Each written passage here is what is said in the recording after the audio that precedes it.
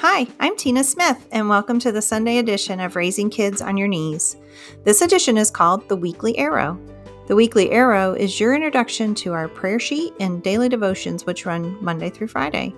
I invite you to spend the next few minutes preparing to pray and parent life into the lives of your children this week. Welcome back, and thank you for listening in today. I hope you've had a restful weekend. We are in what I call seasonal whiplash here in Western North Carolina, and what that means is we go from 30 degrees to 70 degrees in less than 24 hours. Trust me, it's hard to figure out what outfit to wear in that kind of weather.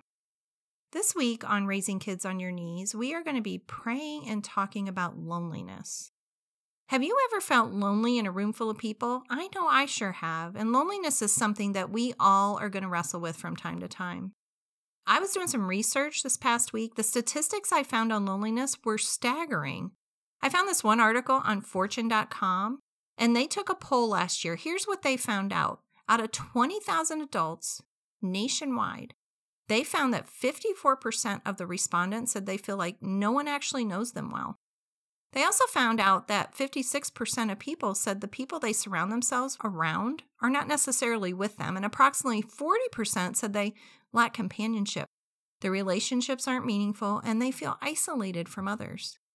In that very same article, they stated that younger Americans are the hardest hit. The website Campaign to End Loneliness reports that loneliness is worse for you physically than obesity and actually increases death by 29%. Those are alarming statistics. Yet none of that surprises me. You know why? Because we have an enemy who is bent on stealing, killing, and destroying us. Why wouldn't he use loneliness as a means to do that? His tactics always take us away from the truth. And the truth is, we were created to live in relationship with God and with one another.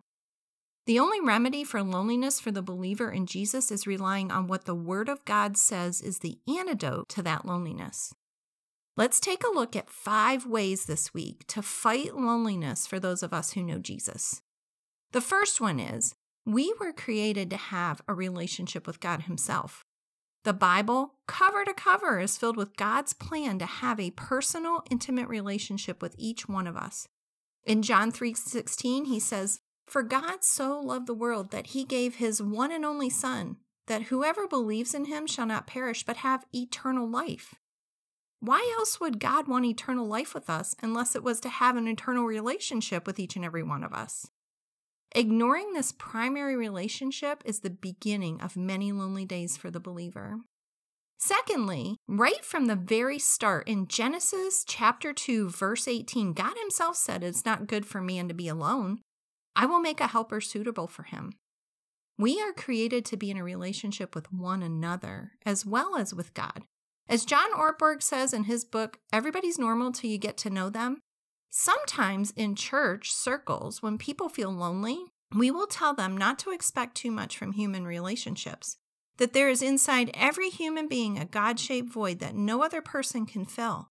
That is true, but apparently, according to the writer of Genesis, God creates inside this man a kind of human-shaped void that God Himself will not fill.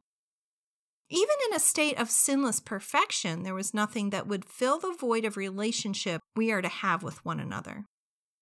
Thirdly, God is omnipresent. That means He's everywhere, and there is nothing better than worship to usher in a greater awareness of His presence.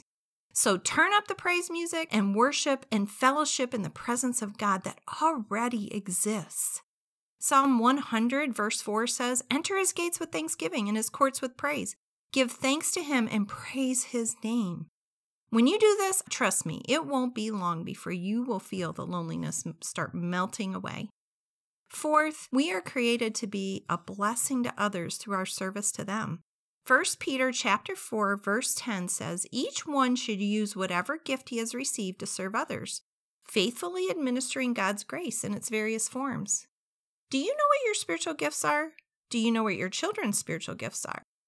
Loneliness never travels with those who boldly step off the front porch and begin exercising their gifts to serve others. If you want to discover what your spiritual gifts are, there's a great website that I use. It's called giftstest.com.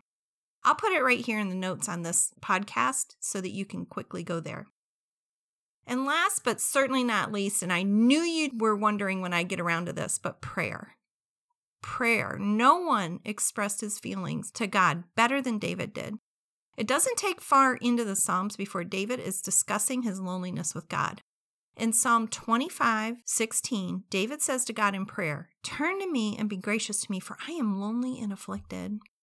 Brother and sister in Christ, you are never alone in prayer. There is someone always listening, and he loves to hear your voice, just like you love hearing the voices of your own children.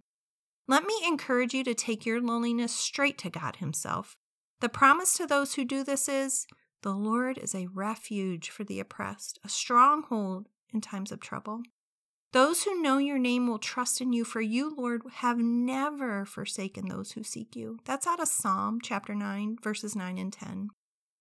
Let's lift our heads this week as we pray these principles around our children and as we choose to walk boldly in the truth of the word.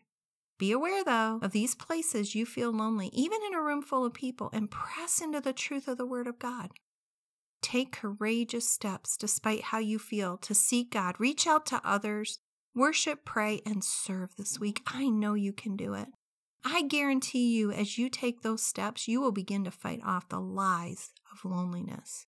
My prayer is that you will have a great week and that your spiritual muscles will be strengthened. Thanks for listening in this week. I'm so happy you've been here with me. Have a great week.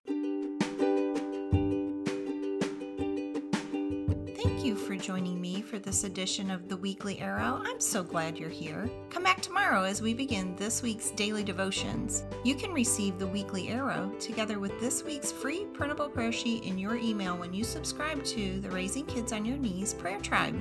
Simply go to our website, raisingkidsonyourknees.org, to sign up and join a growing global community of prayer warriors who pray daily for their children.